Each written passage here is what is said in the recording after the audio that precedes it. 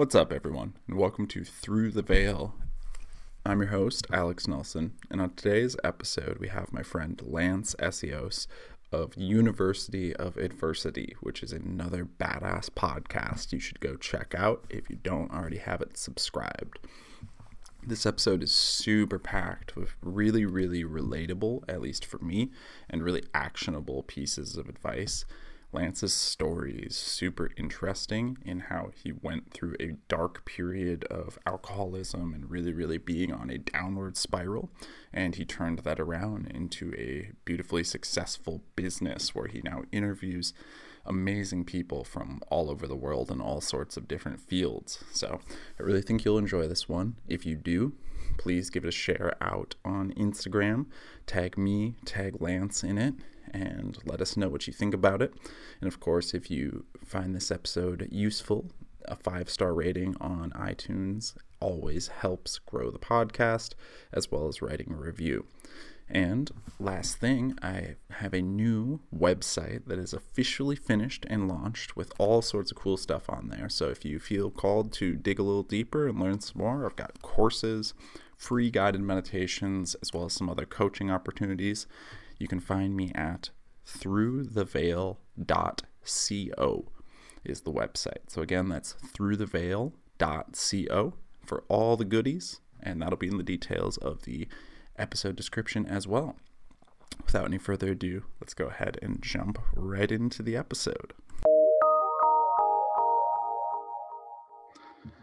All right, Lance, welcome to the podcast. If you can go ahead and just give yourself a little introduction and let everyone know who you are, what you do, and where you came from. Awesome, man. I appreciate you having me on. It's a crazy time right now, and just to have these conversations and get them out there is just super powerful. You never know who's listening out there, right? So, yeah, man, about myself, I guess, depending on how deep we want to go, I grew up in a place called Edmonton, Alberta, Canada. It's very cold. There's not a lot happening there. It's kind of an oil city. I was a hockey player growing up. And you're in Minnesota, right? So I actually had a tournament there when I was a kid. But yeah, so I grew up in a family that didn't have a lot of money. They worked hard, but my parents kind of put me through hockey, and that was my life, and that was my identity. And I did everything in my life to go with that identity. And as I grew up, things were good. I had a really good, loving family. Things were really good until I was about 11 when my parents split up. When I was 9, when I was 11, we moved across the country to Victoria, which is on Vancouver Island, which for a kid is a pretty long distance, 12-hour drive. So we moved out there, and things were really challenging because I had such a close family that gave me so much love. And I, to this day, realize that the reason I have so much love in my heart is because of that. And for a long time, I played a victim, but then I realized that part of my life was perfect. And even though my parents fought, that was so important to have that love. And a lot of people struggle from that 0 to 10. There's a ton of bad shit that happens. Yeah. And they hold on for a long time. And for me, I had a lot of emotional stuff, anxiety. My parents fought, but I had love. Anyway, so when we moved away, we moved across the country, and things were very difficult. I didn't get to see my family as much. And my dad ended up meeting this woman. So this is like your typical out of the movies stepmother from hell.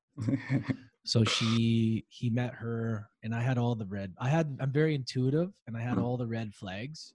She was overly aggressive. She was overly friendly. It was very weird. And she had 4 kids. So I went from, me and my dad to all of a sudden this woman with 4 kids, and one of her kids was a good friend of mine. So it made it very awkward. So that didn't go well with her. I butted heads with her a lot, and we all moved in. We had this like really weird dynamic of a family, and it was really fucked, man, to be honest. There was so much crazy shit that went on in that really, as a teenager, the last thing you need is that instability, that that really, like, you need somewhere to go that you can feel as home. And I didn't have that. I always felt uneasy, and I always felt, I was missing my family that I got to see a lot to nothing at all, like once a year if I was lucky. And it was really emotionally draining. So here I was trying to make it in hockey. I was dealing with this shit. And, my dad had a son out of it. So we had this really weird dynamic. And they ended up splitting up. And that really, she made my dad's life a living hell for probably the next 20 years. And I'll get into the part later. But she always wanted to make it a point to make our lives hell. And she did. So she caused a lot of stress on my family.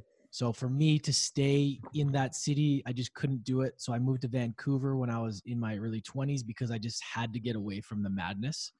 And so in between that time, I was still playing hockey.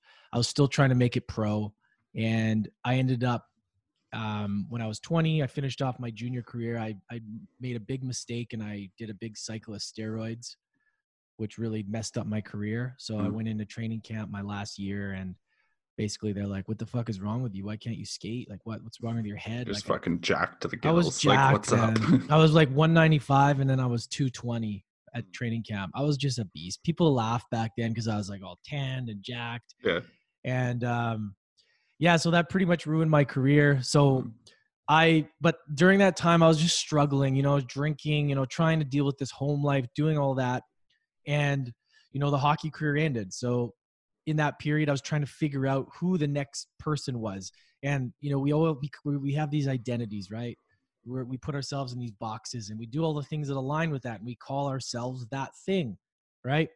Those personas. And that's who I was. So I didn't know who I was going to be. And when I was 20, 21, I tried a bunch of different things. I tried to become a firefighter, a cop. I tried to become an electrician, everything. I've tried it all. And then I discovered the bar industry. Once I moved to Vancouver, when I was about 22, 23, I fell into this industry that allowed me to connect with people, have this toxic lifestyle, meet girls. Like I was living the life. I was loving it because I was like, how the fuck I could make money doing this? And I just being me, like it was crazy. And at the time, my goal was like, I want to be a nightclub bartender in downtown Vancouver. Like I had these like crazy, dreams when you're that age, right? and that sort of took over my life for the next while. And, it was great. I learned a lot of skills. I learned a ton, but it was also very toxic. I was involved in some shit that wasn't great. So then when I was 29, I sold everything. I moved to Australia, literally sold everything, moved there, tried to get out of the bar industry. And then I ended up back in it even deeper, into the partying, into the toxic lifestyle. And yeah, that sort of took over. And I don't want to say it was all negative, but there was a lot of challenging times, which I'm grateful for. But I came to a point when, we lost my younger brother to suicide when I was in 2016. And then while my dad was visiting me, we found out. So it was very, very, It was crazy. Yeah. So he was visiting me in Australia. First time I'd seen him in like 3.5 years. We're having a good time. And then we got the news. So I was at work. I had to tell him pretty deep stuff, I know, but I'm just, kind of, it's what's coming to me here. So do it. Feel the need to share it. So then, that was really tough on my dad, really tough on me. And I was over in another country. And then within a year, my dad got cancer and died after that. Wow. So yeah. And so that was kind of where this inspiration to kind of make a change happened. And University of Adversity was born because I just had this word adversity. And I was like, I love this word. It's what I've gone through. And I created the podcast after trying to do different online marketing, a lot of different things in the online space. I was trying to do direct selling, trying to do something different, but I didn't feel I was standing out. I didn't feel like I could share my story to its full capacity. And I thought, what if I could share my story, give other people the container to share theirs, and we can just, create this thing, and people can get to know the real me, because this is, I can't hide. I want to be vulnerable. I want to share it. And that has helped me discover my truth of who I really am. So that kind of brings us up to where we are today, man. It's been quite the journey, and yeah, I wouldn't have it any other way. Yeah. Hell of a journey. That Yeah. there's a ton of things I want to touch on Yeah, there. I know I went off, but sometimes That's it's tough. okay. That's perfect. It's good to get the whole story out Yeah. sequentially so that Yeah. it makes for a good listen straight through. Mm, Um, I get the thing that I would touch on first, it's interesting. I kind of look at it as your formative years, maybe 0 to 10, is when the foundation of who you are gets built. So it's sort of like your bedrock that you can then construct a house on. And it sounds like you had actually had a pretty good bedrock poured. They poured like the yeah. foundation of the house pretty solid. Like Yeah. it's never perfect, but pretty good, Yeah. which is similar for me. And then in those tumultuous teen years is sort of where you figure out who the fuck you are. Yeah. And because of everything you were going, you didn't get a chance to figure out who you were outside of a couple pieces of identity that you had held on to, like hockey, where you're like, Mm, hey, this is my thing. Like I'm yeah. the hockey player. And this mirrors my story a bit where I constructed an identity around the idea of being the fun party guy as well. And Yeah. from age 18, probably age 16 really, but like age 16 through age 22, everything was about that. Like I knew where the good parties were. I got all the girls, like every piece of my ego had constructed into this person. And it's difficult to break that cycle when from outside in, you're getting positive feedback. Like, dude, Lance, you're fucking killing it, man. Like, must be Yeah. nice to be you. And Yeah. it's like the ego feeds on that. It's like, yes, okay. But that's really short lasting fuel. It doesn't last for as long as we'd like it to. And then to have tragedies like that happen boom boom in a row is wild because it's the universe kind of slapping you awake. And then Yeah. credit to you, and I think this would be the first thing I'd love to dig into. Credit to you that you took it in the correct direction, because a lot of people go the other direction. They double down and go, wow, woe is me. These terrible things have happened to me. Therefore, the world sucks and I want to numb the pain. So I Yeah. guess the first question would be like, what do you think caused you, or was it maybe a few different things, to go in that positive direction after such objectively terrible tragedies happening for you now, but to you at the time, rather than going down the negative path? It's a great question. Just a sec here. Um, I always knew that what I was doing didn't serve my sole purpose. Like while I was doing it, I always was like, I gotta quit drinking. I gotta get out of this. But the money was too good. It was too fun. I was being rewarded with, money and girls, and it was just feeding my ego. And I was like, and I was still, I was eating healthy. So like I was balancing the best I could. So but I knew deep down that wasn't the right thing. Mm, And so the first bit of this is how, so when I first moved to Australia, I was reading books about, biographies and shit that was really dark, mm, and reading. And then I realized while I was there, I think I was reading the Chili Peppers biography or autobiography, whatever you call it. And I was like, why am I reading this thing? This doesn't make me feel good. This makes me feel like shit. Why am I reading this stuff? So I started to think about the first book that I got that really started to change the programming was The Power of Now. good book. So I didn't know why I was getting that book. I don't know. It just came to me and I was really interested in that. So that was probably in 2013. So that was where the seed was planted. I was like, what is this now? What do you mean now? And like, now I get it. But at the time, and I read it over and I was like, this is fascinating. So I would even practice it when I was bartending, being present.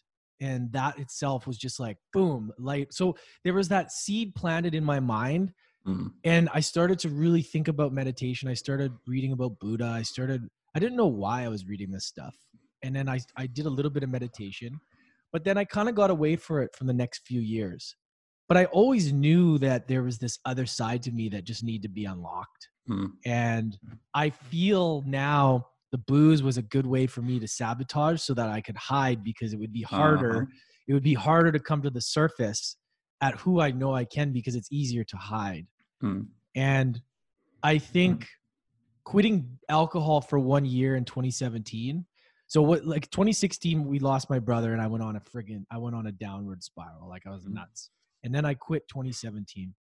And then that's when my brain changed. That's when my brain changed. So 6 months into that, my dad passed.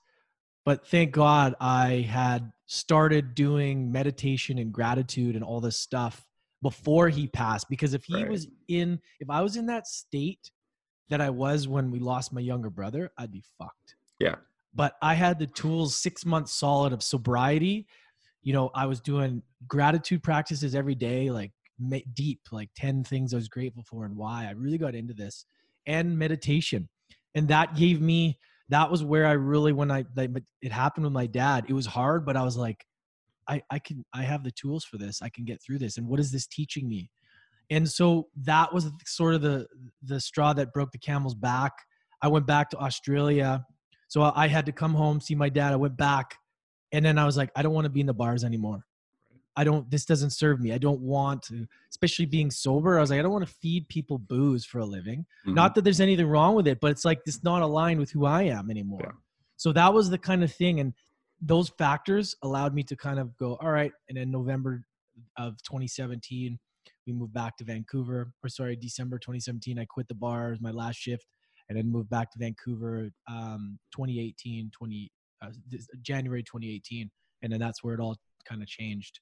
Yeah. Hell yeah.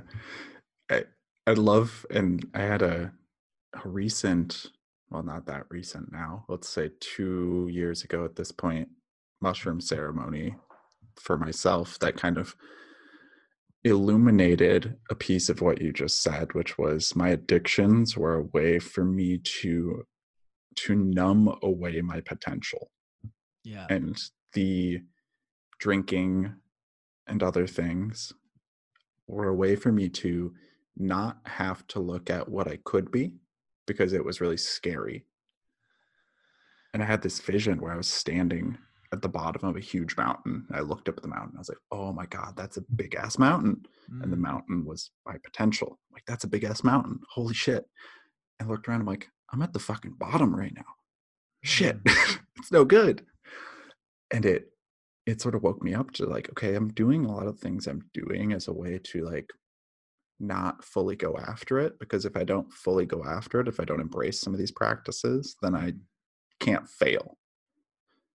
And that's the thing, I think, is a lot of people are living in that zone where to say they're scared of success is maybe a bit of a misnomer. They are in a way, but what they're scared of is giving their absolute best and not succeeding. It's like, to get that out of your head is such an unlocking of your potential. All of a sudden you find yourself in a totally different headspace all the time, because you're like, who you are supposed to be and who you are acting as are in alignment, and you're perfectly lined up.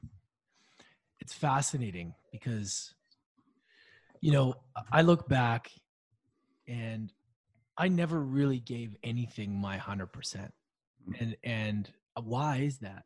Why? Like, I think about this, and I think a lot of people do. Like, what is scary about being successful? Is it the thing that it's going to force you to, like, I just don't understand it, because I think a lot of people do it. A lot of people, they know what they're capable of, yet it's easier to just play small because then they don't have to change much.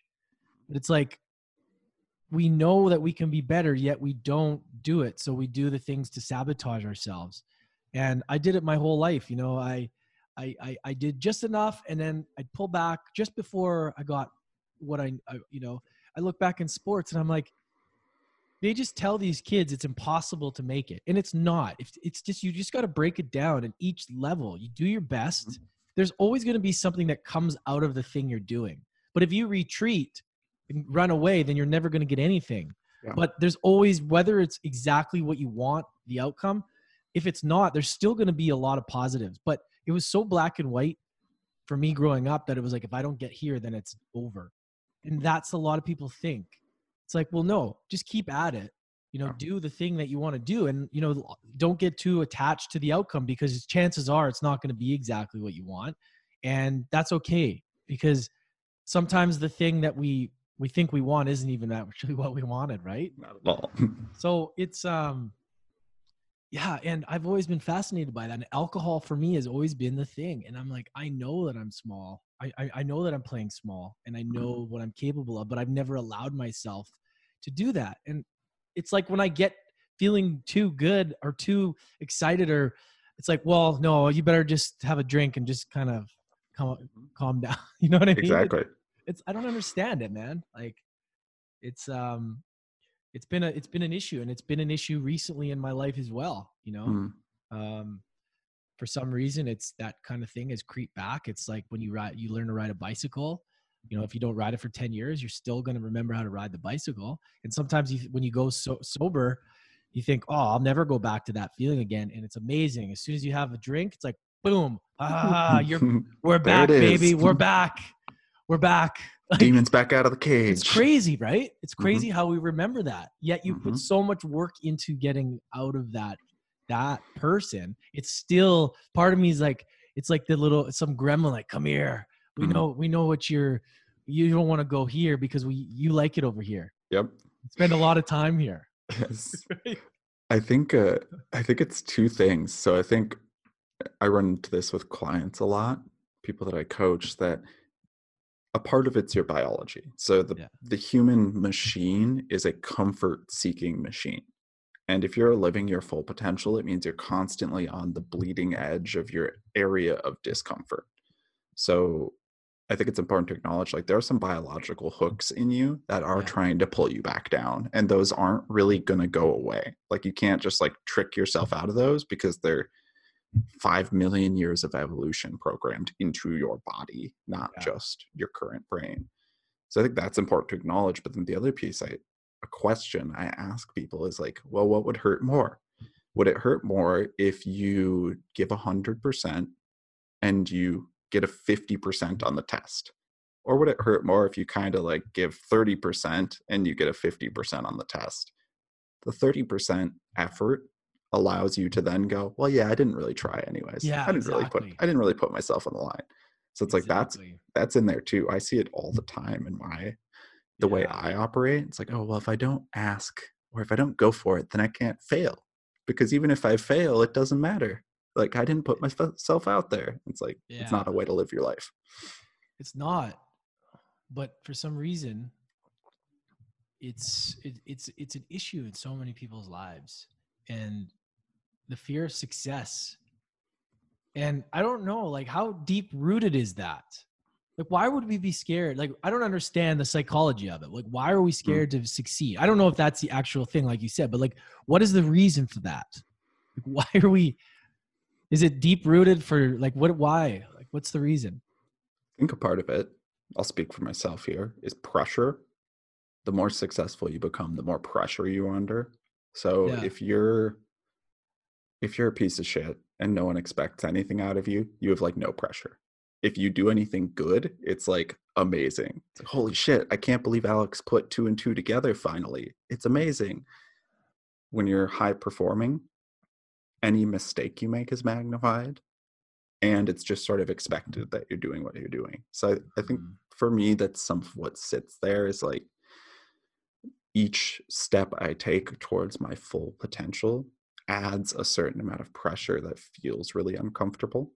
Yeah, that's what it is for me. I don't know. I'm curious what you think it is for you. I think I know that I'm a leader at heart. I know that, well, this is from a mushroom ceremony too I did recently, and we'll get into it. I think it's the responsibility that you have, and I know that I have, just from being, a captain on team sports, and just when you know that that's the responsibility that comes, that when you shine that light and you lead, you can't retreat. You have to keep going into the battlefield, right? You got to lean into it. And then I guess it's the thought of letting people down once you've kind of become that person. That's kind of a shitty feeling. Because I think about myself, I could just hide hungover, just like, those old days whenever, you could just hide from everybody. But when you step up into your power and you lead and then you become that, there's no retreating. You just can't, right? Because it's been kind of, you've woken, you're, it's great to help people, and that becomes like a great feeling. So I guess you just letting people down. I guess for me, thinking about once I hit that level, it's like, you got to keep rising up. And maybe that's a fear. Maybe that's what's coming out right now, and I think that's what it is. It's funny because I did a mushroom ceremony myself. I was being called to it. I hadn't done much before. I did 3.5 grams in the dark. Healthy dose. Yeah, it was great. I'd done it before, where we go out into the wilderness, and it's all about the externals. But I wanted to go internally. I didn't want any distractions. I even told myself, like, try not to go to the bathroom. Don't get into that because you'll stay there, right? Yep. So I was like, okay, I'm going to get the setting ready. I had tea. I did the whole thing. It was a Sunday. I made sure nobody was going to bother me. I made it as comfortable as possible, and then, I listened to East Forest's Music for Magic Mushrooms, which is fucking incredible. It's ridiculously good.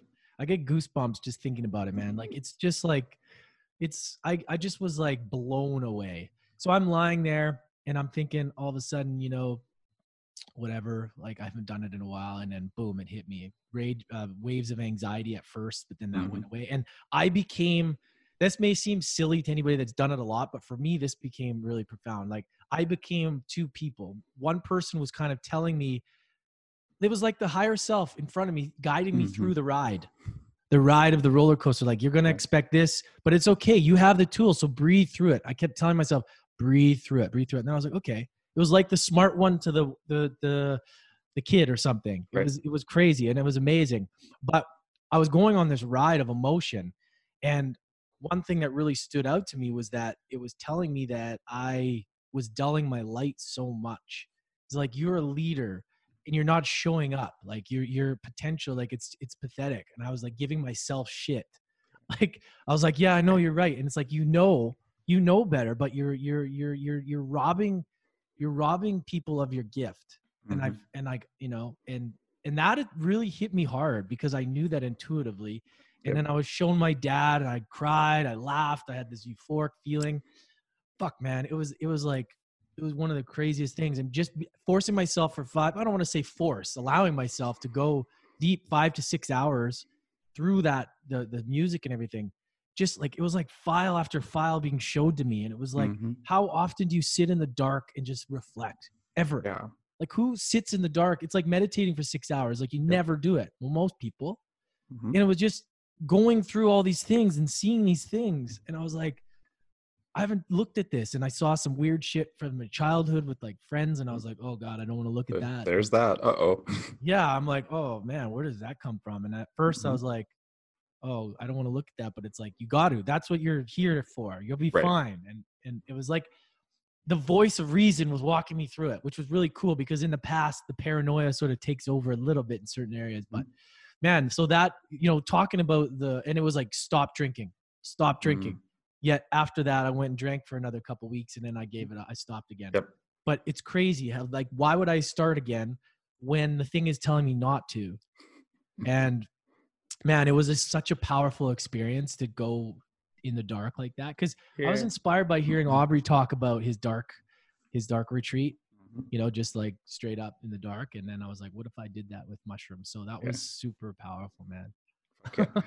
So this is super interesting. First of all, you've great fucking instincts, because basically everything you did in your personal ceremony is what I recommend to people in their personal ceremonies. So kudos for that. Thanks, to go alone in the dark with good music, special care and attention played to the set and setting, and then to go in with that mindset of surrender is like, that's how the productive trips happen. Yeah. What I think is really interesting is that I see this a lot in people that I talk to after they've done a big dose, is there's almost a rubber band effect, especially if it's one of I find, especially if it's their first time doing it with the level of intention that you did it with, that Yeah. there's this rubber band effect where they have to kind of double down on their bad habits for a little bit to try Oh, and like numb down what they just learned. Cause like you can't just go back and like have one drink. That won't take away the shit you just learned about yourself, which can be a little no. scary. So it's like you have to double down. Like, all right, I'm doing all the drugs, all the alcohol so that I can not think about, because like you've become Yeah. aware. You're That's now exactly what happened, man. right. You're aware of the shit you need to be doing now. Yeah. And so there's no more ignoring it. And I often refer to mushrooms as like the divine spotlight, Yeah. in that they're going to just shine a light on the shit you need to be working on and the shit you're ignoring. And then it's on you to do the work. They're Yeah. not going to like change things for you. It's just going to go, hey, here's where you're fucking up. Here's the 10 ways. And perhaps here's where it came from in your timeline of your existence. Yeah. But it can be, there's a lot of resistance often from the conscious mind and the ego when you come back. It's like, uh-oh, now I can't use the excuse that I didn't know where I was fucking up. Now I know where I'm fucking up. Yeah. And we already know intuitively what the mushrooms are going to find. Mm-hmm. Like it's usually just bringing that to the surface. It's like, Yep. oh, okay, all right. I know it was there. I got to see Yep. it. But then sometimes it's like, why am I being showed that person? Mm-hmm. And that was cool too, because like I was being shown people that I, maybe have neglected that I shouldn't be. And I was like, it's fascinating, to go to do that experience in that setting instead of like going out in nature. And of course that's fun, like looking at trees and, Yeah. it's amazing, but like, it's a whole different, it was a completely different experience for me. I wasn't Absolutely. seeing all these cool things and a little bit, but it was more of like looking at my own life, the files, all the downloads like that were important, relevant now that I already knew they were just being showed. And it was a really amazing, peaceful experience, Yeah. and that, like you said, it's crazy because I doubled down after that. I was like, I went on like a 2 week, just, I don't even know why. Like it was ridiculous. And then now I've been off for 2 weeks and I feel so much better. It was like, as soon as this whole thing happened, it was like, that's when I woke up and I was like, Yep. holy shit, I'm glad I don't feel like I did 2 weeks ago right now. Right. Like it's Dark place, crazy, alone, home. dude. Like Just like, drinking at home, like just, yeah, like there's so many people that are probably doing that. And it's like, my sanity would be to go to the gym and sweat it out of the sauna. Be like, okay, well, at least I got that done. Right. If I had a big night and now I'm like, man, I have to eat healthy. Like I got to stay in this prime zone yeah. for people as well. Right. Like, doing interviews like this, like I want to be in a prime state. I want to give as much value and energy as I can. I've listened to interviews of mine in the past and I'm like, I wasn't on that day, and it's like, I can feel it in my own energy, but at the Absolutely. time I couldn't. And I think that's super, super important, especially in a time like this when people are looking for love, people are looking for hope. And, it's up to people like us who have platforms or have, the tools to really to shine as much as we Yeah. can. Right. And that's why doing things like this is just so, so awesome, man, to be able to like get this into people's lives and allow Absolutely. them to get inspired, because, shit's going to probably get worse before it gets better. Yeah. Well, then I love the idea that like through sharing your story in truth, and this is maybe even a little bit of a reframe from something you said earlier, but in sharing your story with truth, including all of the failures and stumbling points, you give other people a roadmap, or rather, I wouldn't even say a roadmap because everyone's life is different, but you give them a compass that they can look at and go, oh, okay, well, Lance made it through this, this, and this. And it wasn't, because we often fall into this trap where like a story like yours, it's super fucking impactful and you had these big moments, but then there's still going to be stumbling blocks after that. It's not like you're fucking fixed and everything's perfect, but that's helpful for people to know, because I didn't know that when I was younger. I'm looking at it like, oh, you started your first business and everything went perfect and then you succeeded, and I'm over here struggling, probably because I'm uniquely fucked up. Yeah. It's like, hey, no, I struggle all the time. It's weeks Yeah. where I'm just like, I'm getting pizza, I'm gonna feel like shit this week. Yeah. lower self grabs me. The problem is a lot of people people weren't sharing their stories before. Vulnerability was a weakness, right? that's the way it was. And I grew up, don't talk to anybody about this. That's weakness, right? That the whole thing has changed now, right? And even, businesses and CEOs, like, you got to share your story, man. You got to be real. People will be like, fuck this guy. Doesn't want to even tell me about his life. You don't want to be honest with me. Those people are going to get dealt with, man. People don't want that shit. Well, that's what my perspective. I want to know the human. I want to get to know them. I want to know the ups, the downs, the good, the bad, the ugly. And that matters to me, because for me, I know what it's done for me. And I know I've talked to, interviewed a lot of people, and it's always the same. It's like, the minute you allow yourself to share your vulnerability and truth, that's when the healing starts. Mm. And that allows other people the permission, right? And Absolutely. I think the more people get comfortable with just sharing who they are, like, it's not doing anything crazy, but just being honest. that is where the magic is, and that is what creates these bonds and these partnerships. And a time like this, there's a lot of collaborations that'll happen. There's a lot of people that'll be seeking other relationships, and who knows what will come out of those amazing relationships, right? 5 years from now, that were cultivated during times like this. Mm-hmm. Right? I should timestamp this too. We're dead in the middle of the coronavirus outbreak here. Yeah, I mean, it probably hasn't even really crested. At least not stateside in Canada. In like Italy, it's probably hit its peak, but it's the 24th of March right now. So as a timestamp for everyone listening, that's sort of where we're at, and waiting with bated breath to see how things develop.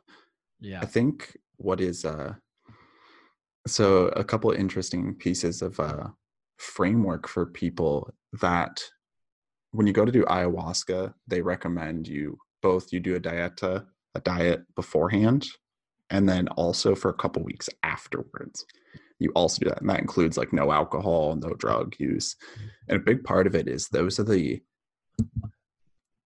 because of the tendencies we just spoke about to sort of double down and fall into your own patterns. And the integration doesn't really start until you allow yourself the time to process what you've learned and formulate an action plan of what you're going to do about it. Because this is the thing I see most often missed in people integrating a lesson they've been shown. It's like, okay, well, what are you going to do about it now?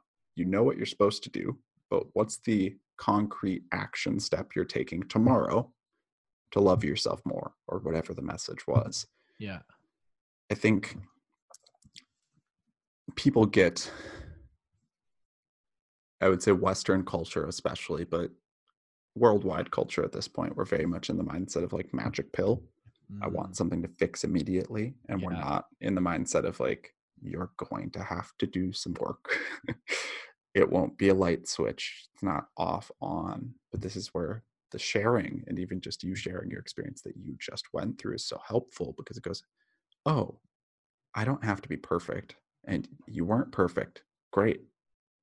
Things are working out as they're supposed to work out, and it's okay for me to stumble before I move forward. So I guess I'm curious, was there any moment in the last 2 weeks that sort of flipped the switch for you, where you were like, oh, let's not be drinking anymore? Or what cascaded that? Well, just a little before that. So with our first, Fit for Service Summit in Tulum, I was pretty disappointed in myself on how I showed up, because I went back to the scared human that needs to drink in order to, like, I don't know, to navigate through different personalities. And I maybe was afraid that what I'm capable of and what that means. So it's just, I went back to my old self. And although it happened perfectly the way it was, it really bothered me, because that's not me anymore. But, and I tend to be the ringleader as a partier, tequila, having fun, because that's what I did for so long. I got paid to do that. So it's hard when I go back into an environment where there's that option. It's like, oh yeah, let's get into it, right? Let's have some fun. And it's good and bad, but I was feeling really shitty about myself, because I worked so hard to get out of that person, and I went right back into it, but I learned a lot from it as well. So it's been a struggle for me, man, to go in and out. And the one thing that is always the factor, it's the booze. And I know I need to get rid of it. So yeah, I guess just I got a couple weeks ago. I was like, what am I doing? Like, why? I'm 36 years old. Like, why do I keep going back to this shit? Why? Like, what is the thing? I don't enjoy it every time. It's always the factor.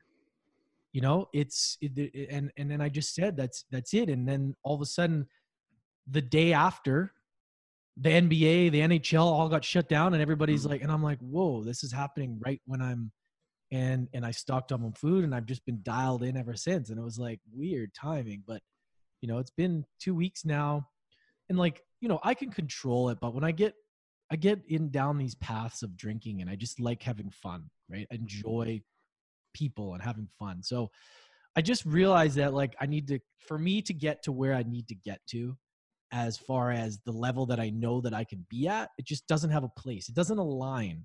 Mm-hmm. I know the journey is going to be the journey, but for me to get there, I have to be in alignment with the actions, right? Like, you can't say you're going to be somebody, but then don't do the actions that align with that thing. The things that you do on a daily basis are what make you that thing, right?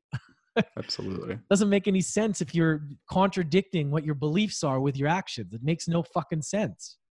And that's the thing that people get stuck in. It's like, well, yeah, I want to do this, but what do you do on a daily basis? If you're going out and drinking and eating bad, what are you telling your body? You're saying you don't care. Like, you don't really care enough to get there, right? And that's what I've been dealing with, man. And I feel blessed to be out of that right now, and I and having this conversation, because I hope it helps somebody. Yeah, I think one of the most useful things I ever heard, and I can't remember who told it to me, so random person out there in the world, credit is yours, not mine. But that is, as you're working on the cycle of self-improvement, it's important to acknowledge both how much you're improving, but also to acknowledge the reduction in the time you spend in a downward cycle. Because so often we beat ourselves up like, I fell off the wagon, but maybe in the past you would have fallen off the wagon for 2 months, and maybe this time you just fell off for 2 weeks. Yeah. That's an improvement. That's like, you fucking noticeably improved. So that is something I've started tracking for myself, because it's not, I'm never going to drink again. It's just, when I fuck up, is it a day or is it 10 days? That's what's important for me to be seeing as I move forward. Mm-hmm. What I found for me that was the X factor in my drinking internally, and there's still a little bit of that bug in me, but what was in me was the thought that I'm missing out on a certain amount of what I deserved to experience as like a younger adult. And like, there was a certain amount of fear baked in of like, I'm getting older, I deserve to party, because I'm not going to get another chance to do it later. And it's like, I had to dispense with that, because there's such a lack mindset of like, I'm losing years now, and I'm not gonna get to party like this ever again. It's like, fuck, man. There's people out there that are 50 that get to go to a fucking fun party, but they've also built a badass business. So the party's even better because they know they deserve it. Yeah. Yeah. That's the same feeling that I used to get when I was trying to make it in sports. It's like, you feel like you're missing out. And then once you get that opportunity, you're like, fuck, this isn't that great. And then it's like the opportunity's gone because you didn't give your all. And yeah, it's a weird feeling that feel like we're missing out on shit. And then when we're in it, it's never that great, and then the next day it's like, I'm not doing that again. It's like, and then you're in this cycle. And I think that alcohol has its place for people. I think like not everybody's wired differently. I think that if you can use it as like a celebration, or, someone's getting married, or you've hit a milestone, man, get yourself a bottle of tequila and have some fun, like, I mean, but for somebody, when that it's hindering you in many ways, like if you can a lot of people can get a ton of shit done and still have a drink, and it's fine. But if it's taking over and it becomes the thing, always the conversation, you always got to go drink, and it's really affecting your mood, then you may want to pull back, right? Like, give yourself a break. It's good to give yourself a break for a while anyways. Yeah. Regardless of if you have a problem or not, your body, it's poison, right? So So I think everyone's got to have that self-awareness, and we all know it. We know what it does. Like, right? And I think using it as a coping mechanism is the wrong idea, but using it Mm, as a celebratory thing, like setting a date once a month or once every 2 months, be like, this is the time where I'm going to celebrate my hard work or whatever you want to do. I think that's yeah, fine, right? absolutely. I try to treat it now, and this is with anything. And the point you just touched on of it being a coping mechanism. One of the hallmarks of coping mechanisms is, do they arise unplanned or do they come up planned? So Mm, it's okay if you plan it. Like 2 weeks from now, it's my birthday and I'm going to go out and have some drinks. That's totally different than yes. today I feel emotionally shitty, so I'm going to go have some drinks. And it's the same thing across the board. Like Yeah. what I recommend to people with mushrooms, don't try to use it to escape things. Oh That's yeah. like, people ask me like, how often should I do ceremonies? It's like, it's going to be different for everyone. Some people 10 times a year, some people once every other year. But the main Yeah. thing is, are you trying to use it to escape from a way that you're feeling that you don't like? Or are you using it to know yourself better and deepen your connection? If you Yeah. ask yourself that question, you've got a totally different paradigm of like, is it okay to do this? Same thing for like weed and stuff too. So many people I know that like smoke themselves to sleep every night. And it's like, fuck, man. There's stuff under there that's waiting to be processed that never gets a chance to come up to the surface. And Yeah. keep pushing it back down with this habit that you tell yourself like, well, it's healthy. It's like, yeah, maybe physically it's fine, but emotionally it's fucking not. Man, yeah, like mushrooms, I would not do it if I wasn't in, like if I was doing it to cope, I would not want to see my trip, man. I would I not know. want to see it because I have a lot of anxiety that's built up over the years. And that's why I don't like smoking weed because it just makes me uncomfortable. When I do it, I'm like, oh fuck, I shouldn't have done this. Like I always get this like, I had an edible, a half CBD, half THC, and usually it's good, but I had too much one night, and I was like, it hit me. I was like, oh, for fuck's sakes! I couldn't. Here we I had go. to go hide in my bed. Like I Yep, was here we fucking go. freaking out, man. I was like freaking out. It was like I hadn't had that feeling of losing the control. Even on mushrooms, I felt more control, and I was like, that's it, never again. Like Joe Rogan's talked about it too. It's like Yeah. sometimes these edibles will just be like, holy fuck, just Ah, yeah. it's you feel so out of control, and Mm, I don't like that feeling, man. I don't like that. I don't know how other people react to it, but I don't like to do it as a coping mechanism. Anything. The intention is everything, yeah. right? Intention and setting. It's like I with the mushrooms, I was like, I'm doing it that day and that's it. And I'm gonna make sure that everything is ready to go. And I went into it like, boom, Yeah. give it to me. Let's go. Yeah. Here we go. Like I'm ready to surrender. I'm like whatever come at me. And it was beautiful, man. And it's so important, and learning from guys like you and learning from the fit for service community, and just hearing these stories, like it's been so educational because it's such a tool that can unpack so much shit. It's not for everybody, but I mean, like we say, you get the call, you get the nudge, it's time to maybe give it a go, and it's beautiful. Yeah. It's one of those things that people, like everything else, it's a tool and Yeah. it should be used accordingly. And I even think like I know people that like go to music festivals and take LSD, go to music festivals and take mushrooms. And because you have so much external stimulus, you can actually be totally okay. Even if you have shit that's like under the surface that needs to be dealt with, you can be Yeah. totally fine because there's so much external. But I really do think when you do it intentionally and do it internal, it's almost always a positive for people, even if in the moment it's very difficult.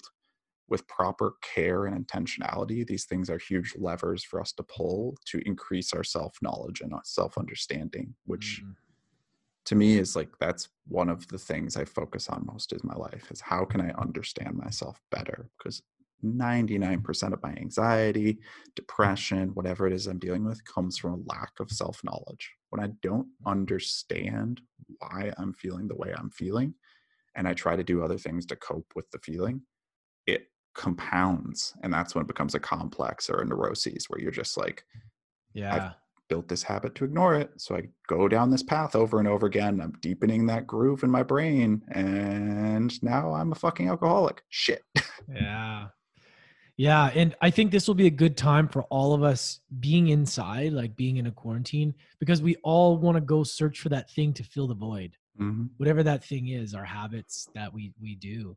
And now that we're all kind of inside, it's like there's not as many options, which is kind of a good thing. You know what's funny is because I got right before this hit, I was actually looking at going and renting like an office space because I got tired of working at home. And then boom, you're working at home for a while.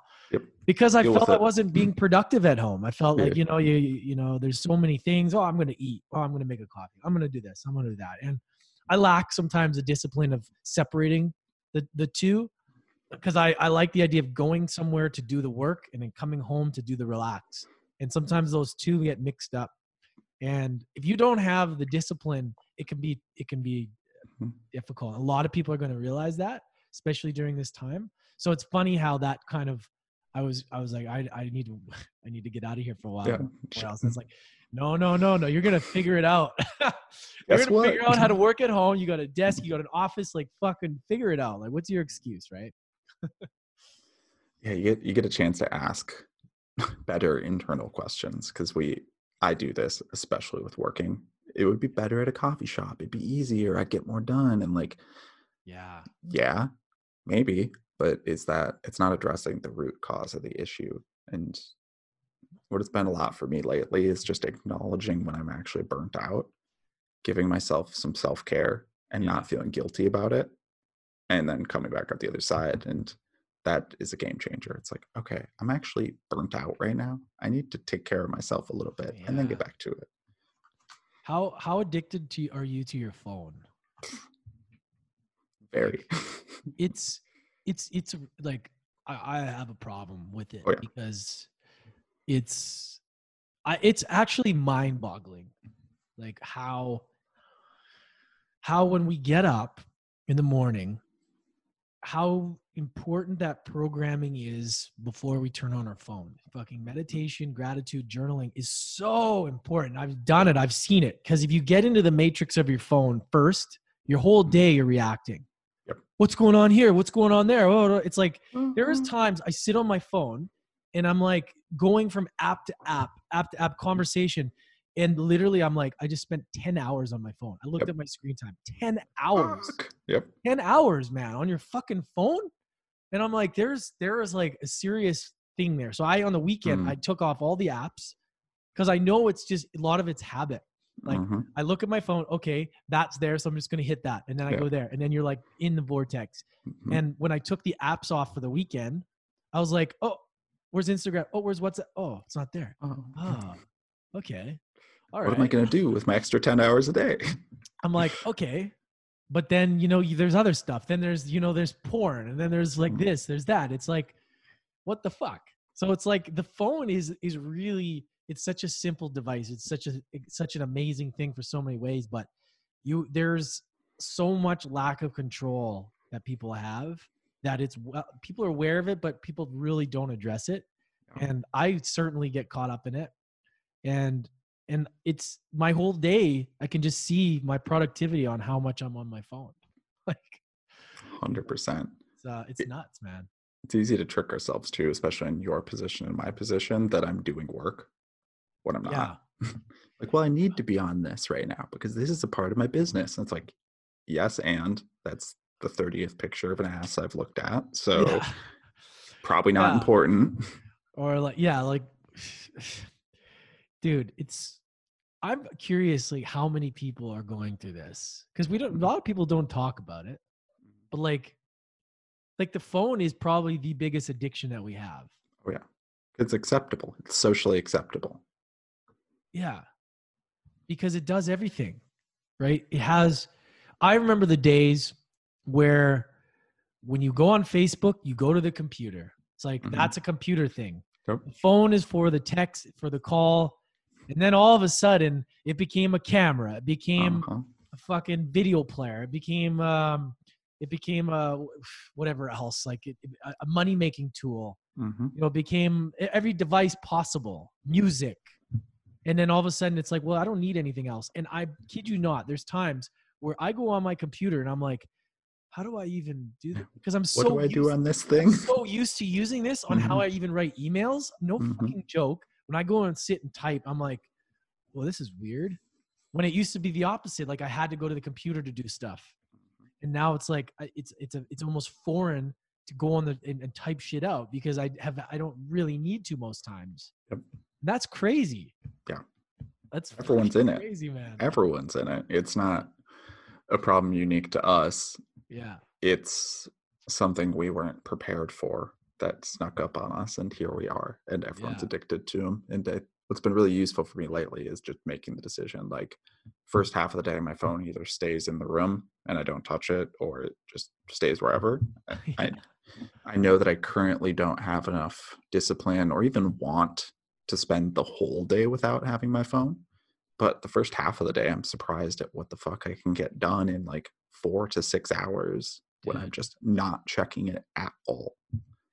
it's amazing, and your focus is so much better too. Mhm.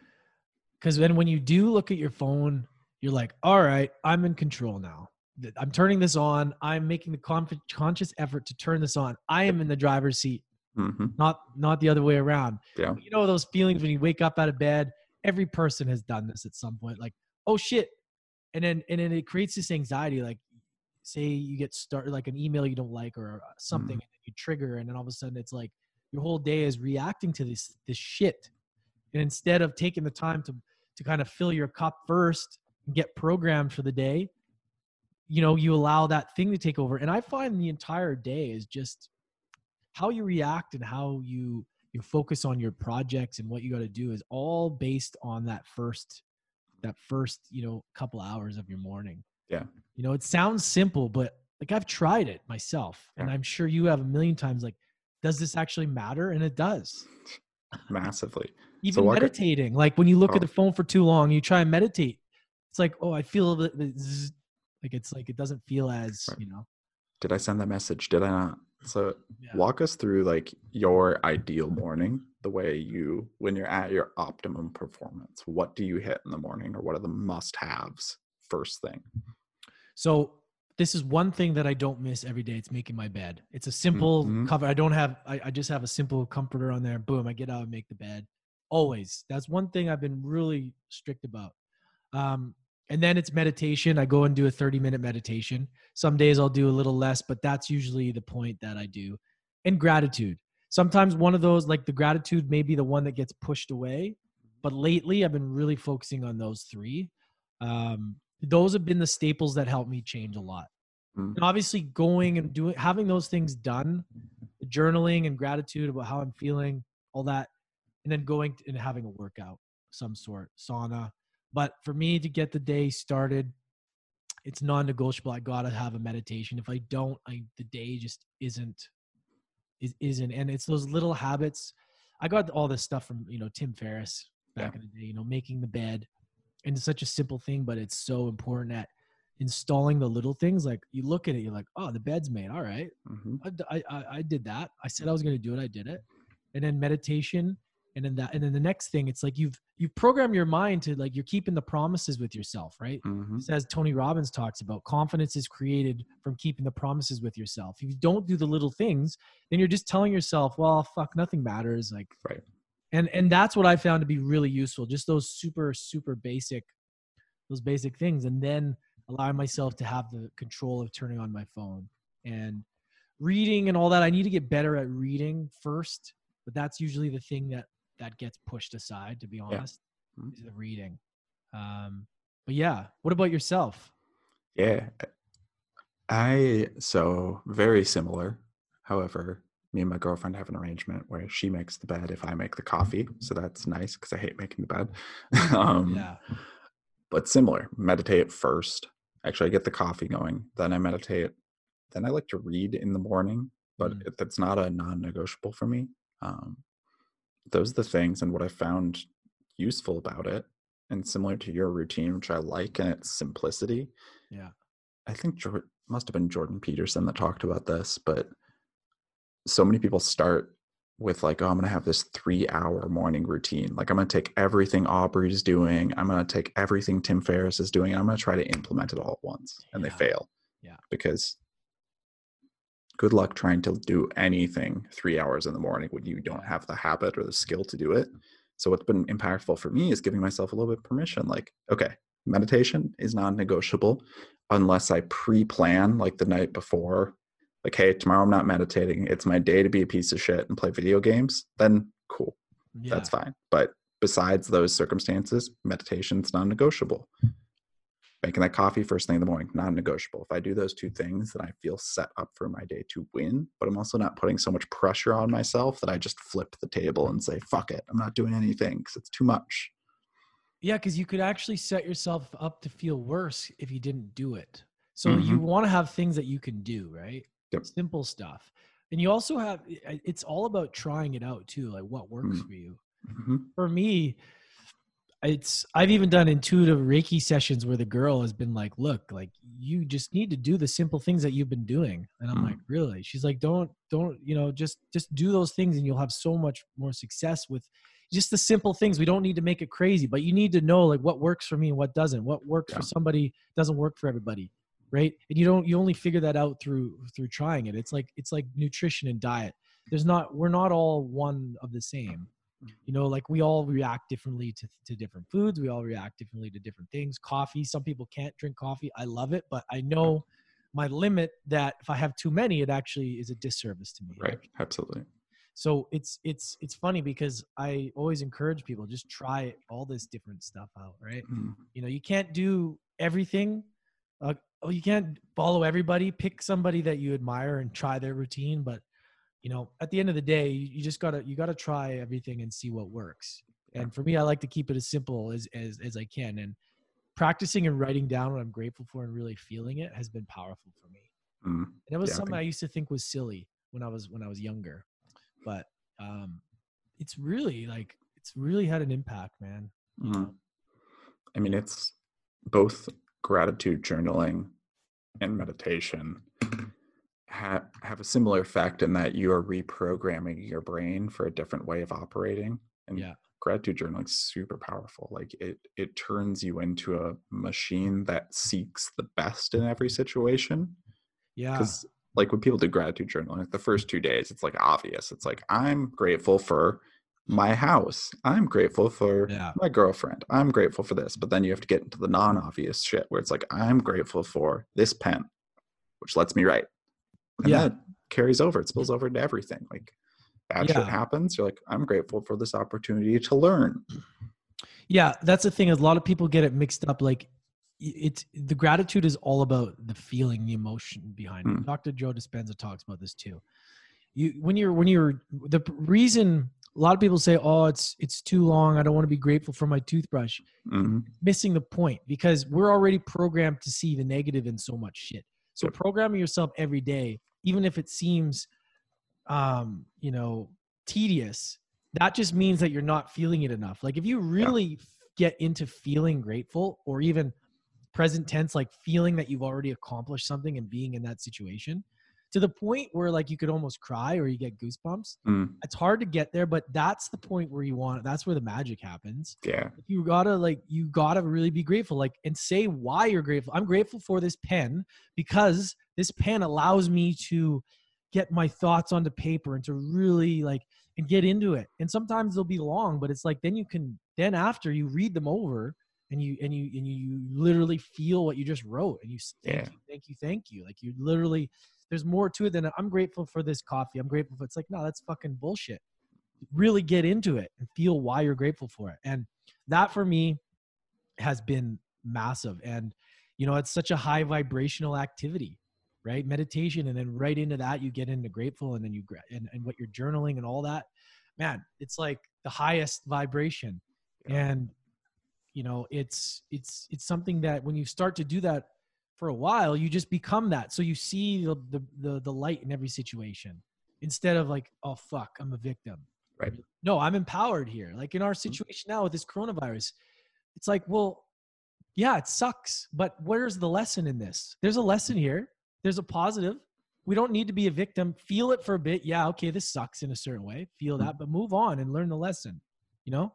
And I feel like practicing gratitude on a daily basis and really getting into it as like a meaningful practice can really program you for when shit hits the fan in society. A lot of people are panicking because they're all used to fear. They don't have the tools, and you see it.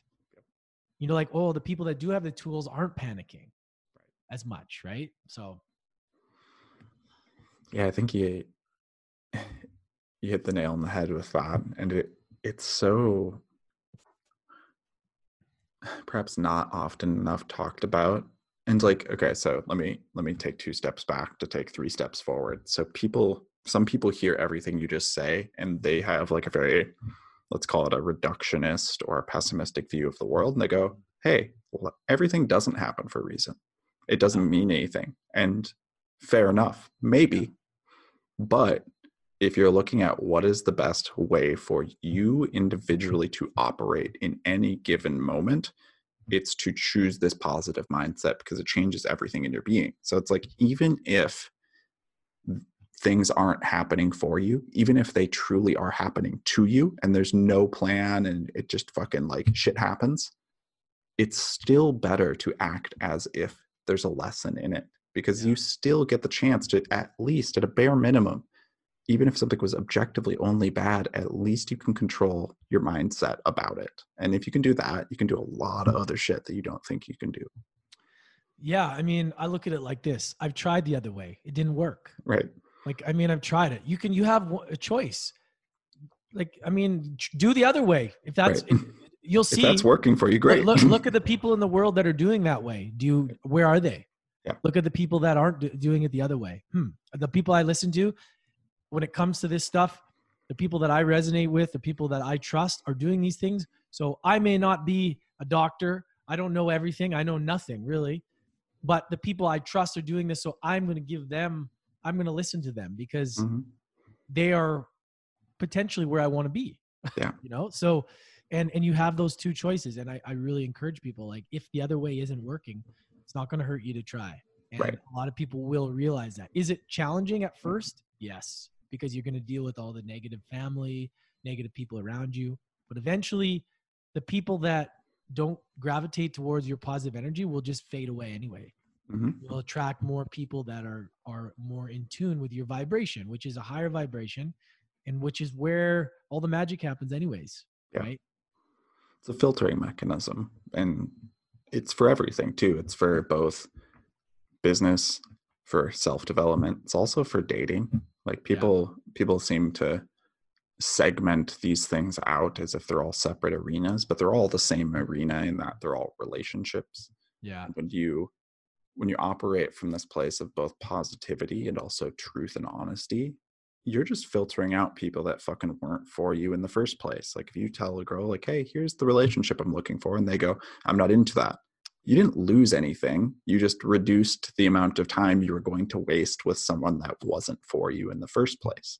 Yeah, exactly. And so many people are afraid to express who they are. Like, especially in the dating world, I've noticed this personally, where when they start to, especially when, you know, they find out I have a podcast and I'm in this personal development and I'm like, you know, Mr. Positive most of the time, you know, that's, you know, but that's pretty much what I am, you know, in real life. So, it's a weird thing because a lot of people aren't ready for that. And it's a certain kind of person. So once I don't know what it is. Like, you know, I got so used to when I was a bartender, it was this almost like this rebel personality. And then when you have more love and it's like those kind of girls or men or whatever you're into, kind of separate, and you become, because in my mind I'm thinking, oh yeah, well that's the one I want, but that's not really the one I want from my soul. Then there's other ones that come. It's really interesting.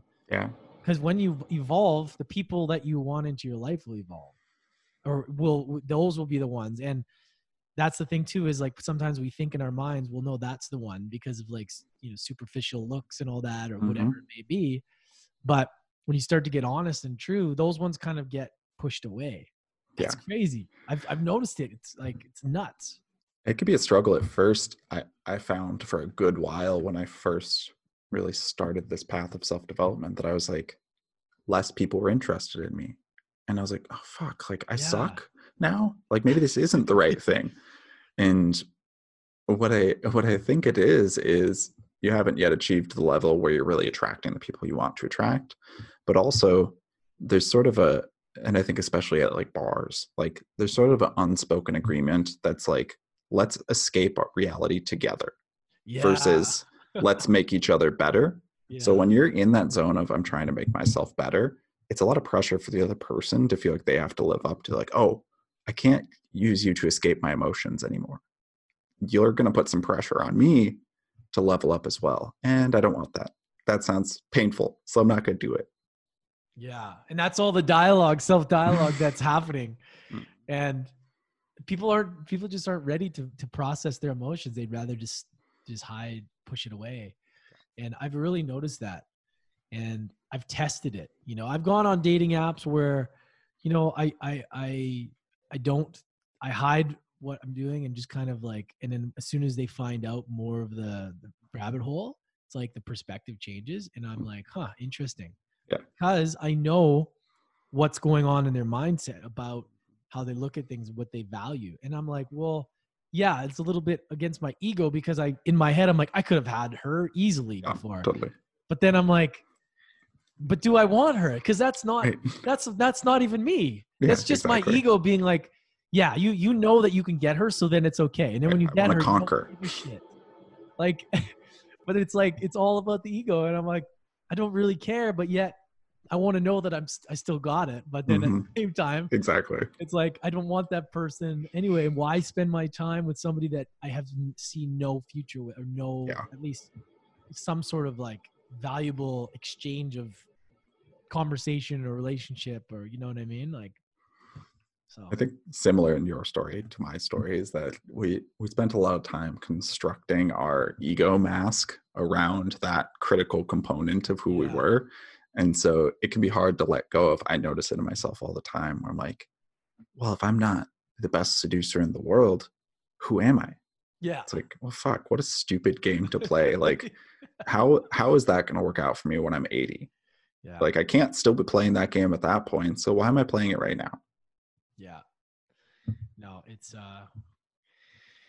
yeah, man, it's definitely a challenge, but changing and being true to yourself of who you are and your soul is so much more important. And I believe that I will attract the right person. My last relationship was interesting because she met me when I was in my bar stage, Mm, and then I evolved, and she helped me through a lot of things with my dad and everything. But then I evolved. I was going to Tony Robbins. I was doing all these mm, different things, Kundalini yoga retreats, doing all this shit energetically. And all of a sudden we were on different frequencies. yeah. Became roommates. We weren't having sex. We weren't hanging out. We were fighting. I was like, I'd go in and she'd be watching like crap on Netflix, and I'd be Mm. like, "What the fuck are you Ah, watching? Not Dynasty? Like, why are right. you watching that?" Like, no judgment, but that's the way I was. And when somebody's in your play, that's where I start to see like, don't you want to watch things that you can learn? And that was me being Mm, judgmental, but at the same time, mm-hmm. I was trying to like make sense of it. And you can't push your beliefs onto somebody; they have to just, whatever. And we just eventually just was like, we just had to break up. Yeah, Like it was, one day you're one way and then next you evolve, and that's okay. That's absolutely. okay. And if one's not willing to put in the work and one is, well, you got to be able to, if you're going to commit to doing the work, you have to be okay with relationships um dissolving. Yep. That's the thing. That's the commitment to yourself. It's like, yeah, don't, if you want to keep the relationships, don't grow. It's Right. fine. Stay there. But if you want to commit, then you got to be okay with, this doesn't really align with where I'm at now. So maybe right? And it's Yeah. tough. Breakups fucking suck. And especially when they with other people and all that kind of shit. Uh-huh. But It's not fun. no, but I I used to just like beat myself up over how like here's a thought process that used to run through my head. I used to go like, wow, Alex, you don't have any like long-term friends. You keep like discarding, and discarding's a mean word, but for lack of a better term, you keep discarding people you're around. And it took me until probably 2 years ago to kind of realize like, oh, that's because I kept growing and I needed to like level up the people I was around. Mm. And as I did that, I was beating myself up like, oh, well, you don't have like, I'd be like jealous, like, oh, that person's had that friend since they were 5 years old. And I don't have any friends like that. And I was like, well, what the hell, man? I guess I'm just not a good long lasting friend. I was like, no, I'm on a path of aggressive growth. And because I'm so deeply committed to that aggressive growth, there's not going to be a lot of people who are willing to commit to that same path. So I keep coming up a level and then finding the next people who are within that path with me. Yeah. Same thing for relationships. I think it's important to acknowledge that we all have different paths to walk. And it's not like me and my girlfriend, we've been together 4 years now. And the thing that she's always done is she's always been very, very committed to doing the work. Yeah, it's important. And to moving forward. And for a little while, I was like caught up on like, well, she's not going at my pace. And it's like, well, yeah, because her fucking path is different. Like, what I want, do I want to date a clone of me? Like, is that the goal? Yeah. No, that'd be terrible. So it's like, if someone's committed to doing the work, I have a lot of time for them. Yeah. If someone's not, can't feel guilty about going, hey, I invited you in, but if you're not willing to show up, it's nothing I can do. Yeah. And Aubrey talked about that in his Darkness podcast episode. That was a really big one I listened to on the airplane. I actually listened to you and Kavi on the airplane to beautiful Tulum as well. Okay. Those are two I listened to. And it really struck me. And I almost had a tear. I think I did get a tear in my eye when he was talking about Whitney and realizing that you got to love where they're at. You got to love where the person's at, not where they could be. Right? Because why, like, these expectations, or when they get there, I'll love them. It's like, no, you just have to, that's unconditional love, is knowing exactly right now you love them where they are. And we always, and I've done that as well. As soon as he said that, I was like, fuck, it's exactly what where could they be? As long as they're doing that stuff, that's great. But it's like, well, do you love them right now or not? And it's like you got to be able to say that, and you got to be able to like love where they're at and embrace the exact spot in the journey. Right. And a lot of that is very challenging. And when he talked about that, it was like, oh man, a big realization for me, because we always have these projected thoughts of where even ourselves, oh, I'll love myself when I get to this. And I'm, you're imagining your life. It's like, well, yeah, that's a great person. It's like, well, no, you have to do that now. You have to be that. You have to accept it and love who you're at now, because that's going to bring more of what you want. And same with the person. Like, if you really appreciate them, like, I really love what you do about this. I really appreciate it because you're here for a reason. And that's going to allow them to want to grow more too. Yeah, exactly. Because they're seen. They want to be seen and felt. And a lot of times, that's the lack. And I learned that in my relationship, is I probably didn't look at her and accept her, which made her rebel against what I was doing. So, yeah. I think it's well, like, here's how I try to frame it for myself. It's like, okay, would I do better with someone who loved me and encouraged me? Or would I do better with someone who maybe said they loved me, but was always like the taskmaster, like cracking the whip going, come on, do the next thing, do the next thing. It's like, well, I wouldn't do very well with that. I would immediately rebel against that. I'd be like, fuck you. Yeah. I don't have to do what you want me to do. And I would not do it. So it's like, why do I think it'd be any different for someone that I care about? Like, do I think that just trying to push them super hard is going to change anything? No, just love them unconditionally as you can. I think I was on a call with Aubrey and I provided a metaphor that seemed to hit home, but I look at my life as a party and it's a celebration, and I'm inviting people into it constantly. Like, hey, Lance, do you want to come to my party? Yeah. And if you don't want to come to my party, the party's still going on. Yeah. I'm not going to feel like shit because you don't want to come. Yeah. But I'd also be overjoyed if you do come. Yeah. It's okay. Metaphor. And I'm not going to keep the people that are in the party. This is the piece that Aubrey provided. I'm not going to keep the people that are in the party that are like shitting on the table. Like, if you're the party pooper, get the fuck out of my party. Yeah. Because you're ruining it for all the other people that are in it. Yeah. So it's like, to approach your life that way. just because you say no to this party, I'm going to keep inviting you to parties. If you say no to 20 parties in a row, I'm going to go, Lance doesn't like parties. Yeah. Cool. I'll stop inviting him to them. Yeah. But it's that sort of mindset that's really helped me to like contextualize how I approach my relationships. Yeah, no, for sure. Yeah, man, because, you know, everybody's at different parts, and I can speak for myself as well. And like the resistance that I feel, you know, this has been interesting with Fit for Service because there's so many amazing humans and trying to navigate through the energies. And I found it hard to, you know, take the opportunity because I was fighting myself so much that I was like, the last thing I can do is get involved into these things unless I look after myself first. And those are the things sometimes, because I don't want to project anything that I know that I can control and fix first on myself. And I think I like what you said, because sometimes where people are at won't be, you know, exactly the same, but as long as like they know that the party's still going on. And even myself, just speaking, because like there's been times where I'm like, fuck, I should have shown up more to these kind of things within the group.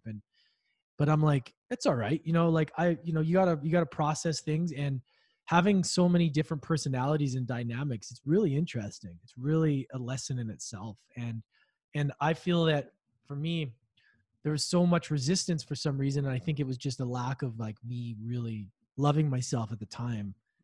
Because I don't want to be a burden on people, and maybe that's a limited belief at the same time. But like, I feel like you got to process your shit. You know, you got to have that self-awareness, and you know, because I want to add value into people's lives. I don't want to like be like the person that's always like the downer, even though that's okay too to share. But I want to, you know, and if I'm feeling in that state, I'm like, I don't want that to be projected on people. And maybe that's a limited belief, you know. Like, do you ever feel like that when you're like yeah, like how do you deal with that stuff? Yeah. So here's been the game, and this has happened this year. So first of all, to give yourself some credit, last year, the first meetup in Fit for Service in Austin, everyone was totally like guarded and just like holding back, because I think that's part of the nature of that experience. Like 100 new people is a lot of people. Yeah. And a part of you feels pressure to be like something important. Yeah. Something that's changed for me just this year is watching, like, I think it was Eric, not the coach, but one of the people in the program, who like had a super negative share in the chatter channel. Yeah. And just watching how positive the outcome of that was, I was like, oh, I don't have to only share when everything's going great. When I share when it's going negative, that's actually oftentimes more powerful, because everyone's kind of having their own little experience of that and thinking exactly what you were thinking, which is like, I don't want to burden people. It's like, man, I don't know about you, but what I love most is when someone comes to me with a problem I can help them with. That feels amazing. So give other people the opportunity to be of service. Is you also being of service. It's like, hey, here's a problem. Can anyone help me out? Or I'm feeling shit. Like, cool. That's so true. Yeah. But I do still struggle with it all the time. I'll be in my own head, just like fucking, I feel like shit right now. I'm sad. I'm angry.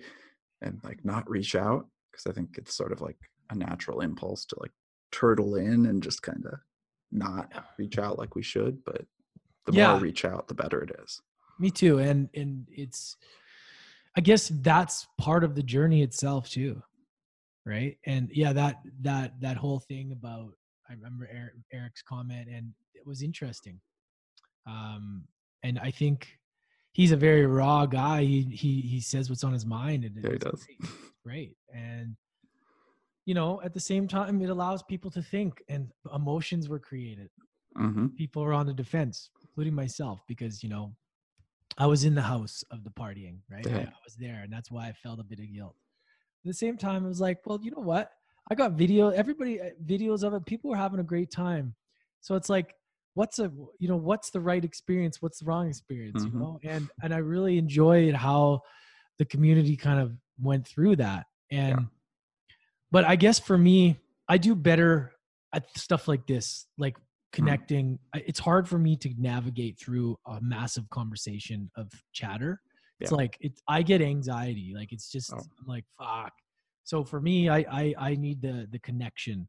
And you know, and everybody's got their thing. And that's the thing that I'm learning too. I'm accepting that for the thing, the acceptance of the way everything is. Yep. Right. And knowing that just because it's like this one day doesn't mean it's always going to be like this. And I think this whole group, the whole thing over the year will evolve into like whatever it's meant to, right? Certain relationships will be built, you know, you connect further with others and certain ones no, and that's what it's all about. It's not all this perfect sequence of events where everything's going to just, you know, because if it was all smooth, then we wouldn't learn anything. Right. Exactly. It's like, and good luck developing 100 deep relationships at the drop of a dime. Like, it's impossible. You won't do it. So to relieve the pressure of yourself, like, man, it's a lot better to form a few deep relationships where you really know each other than to have 100. This is what I did at the first meetup last year. I spent so much time. I like got to know everyone's name, and I found like, damn, I didn't really go deep with anyone. Shit.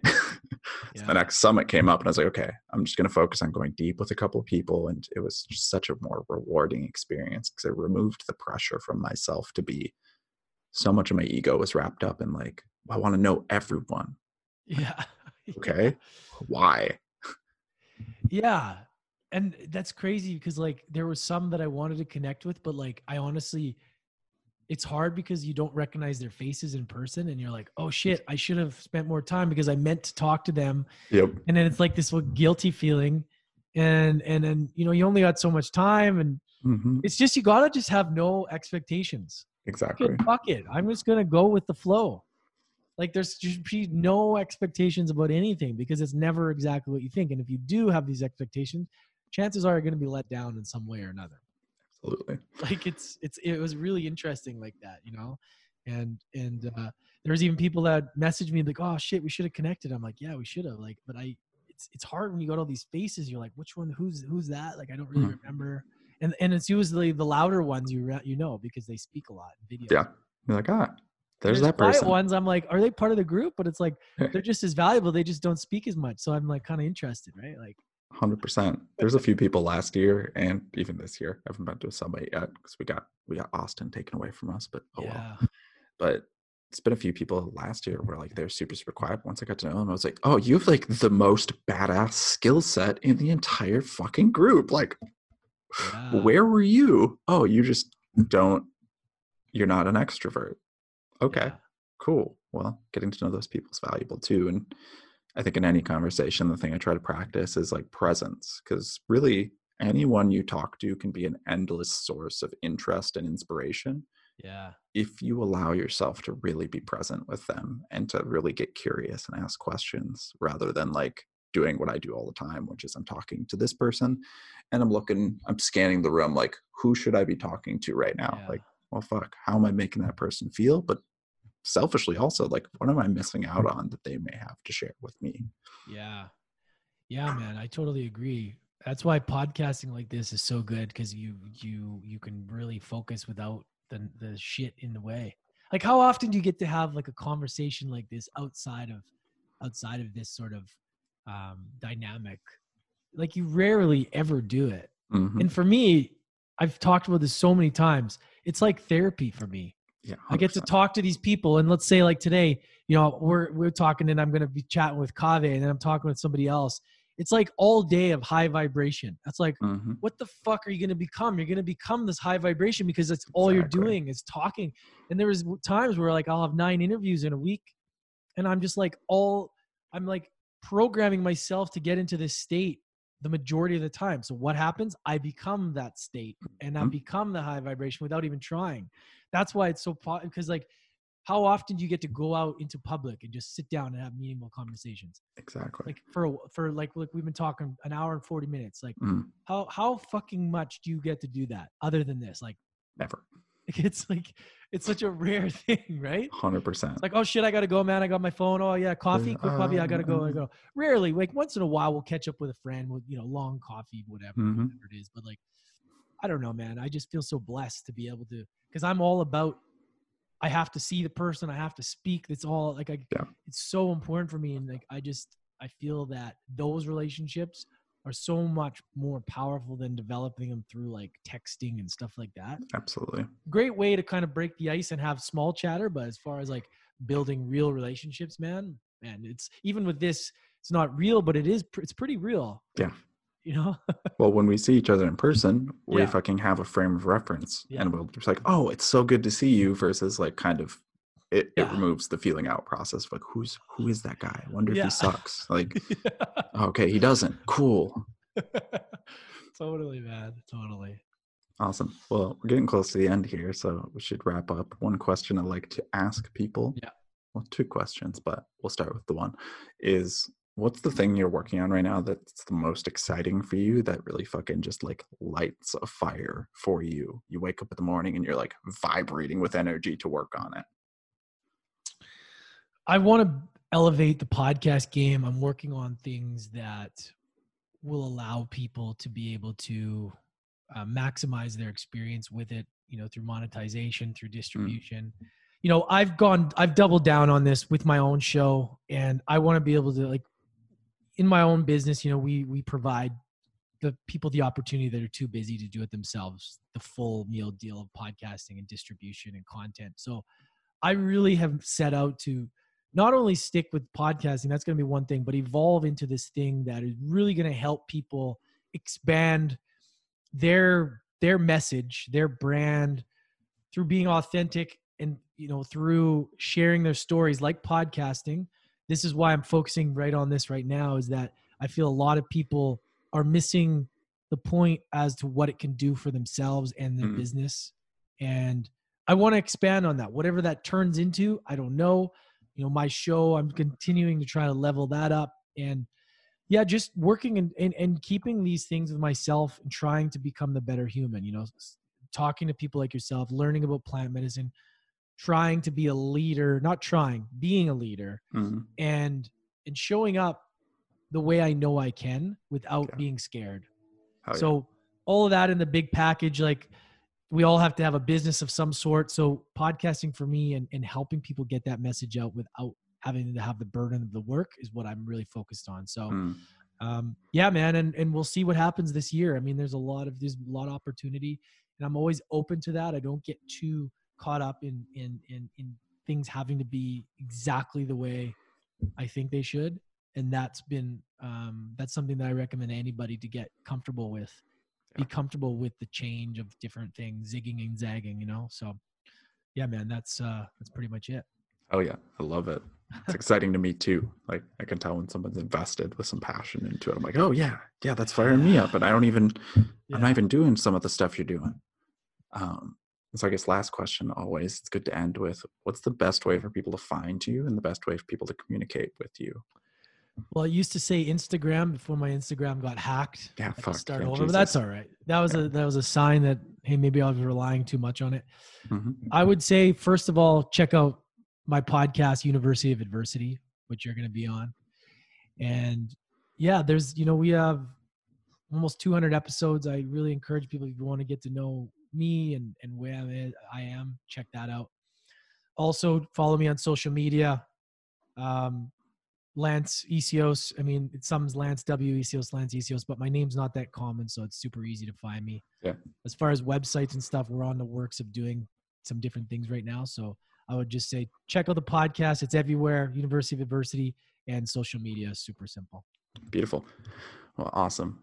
Lance, thank you for being on. One thing I like to do right at the end is just acknowledge you for a second and just say thank you for being you. Thank you for being a person who I think shares their story without any reservation about sharing their story. I really do think, both through your podcast and just through conversations like this, you're placing torches along the path for other people to be able to see the fucking path as they go on their own journey. So thank you for doing that. Thank you for being on. I appreciate this so much, man. I love your show. I love the container that you have, your energy, and you'll change a lot of lives with this, man. So thank you. Okay. Thanks, brother. All right. So that's it. I hope you enjoyed this episode. I certainly found it super intriguing how much of Lance's story really mirrored my own in a lot of ways, with the struggles with alcohol all the way through just finally going, all right, fuck this, I need to do better if I want to reach my potential.